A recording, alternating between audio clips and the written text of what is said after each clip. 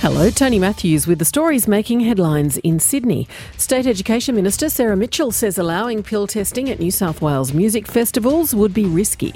Coroner Harriet Graham has examined 6 deaths at music events last summer, and News Corp says she'll recommend pill testing be introduced and the police presence reduced.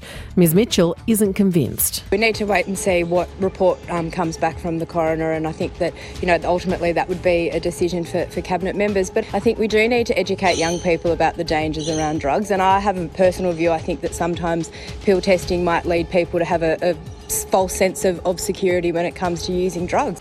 The former head of the Competition Commission says Australian airports will continue charging whatever they like as long as there's no independent umpire to settle disputes. New figures from the ACCC reveal Australia has 4 of the world's most profitable airports, and Sydney Airport makes more than $250,000 a day from parking alone. Former competition boss Graham Samuel has told ABC Radio Sydney airports are monopolies and the Commonwealth must intervene. Stop the ACCC simply watching the airport, simply monitoring what they're doing, and provide for an independent umpire that can adjudicate when you have a major dispute, for example, between retailers and the airports, or airlines and the airports, or rental car operators.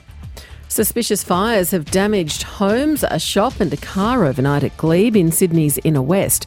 The first fire was reported in a shop just before midnight, and the front veranda of a home was damaged a few minutes later. A garage and a second house were then set alight minutes before a car was torched.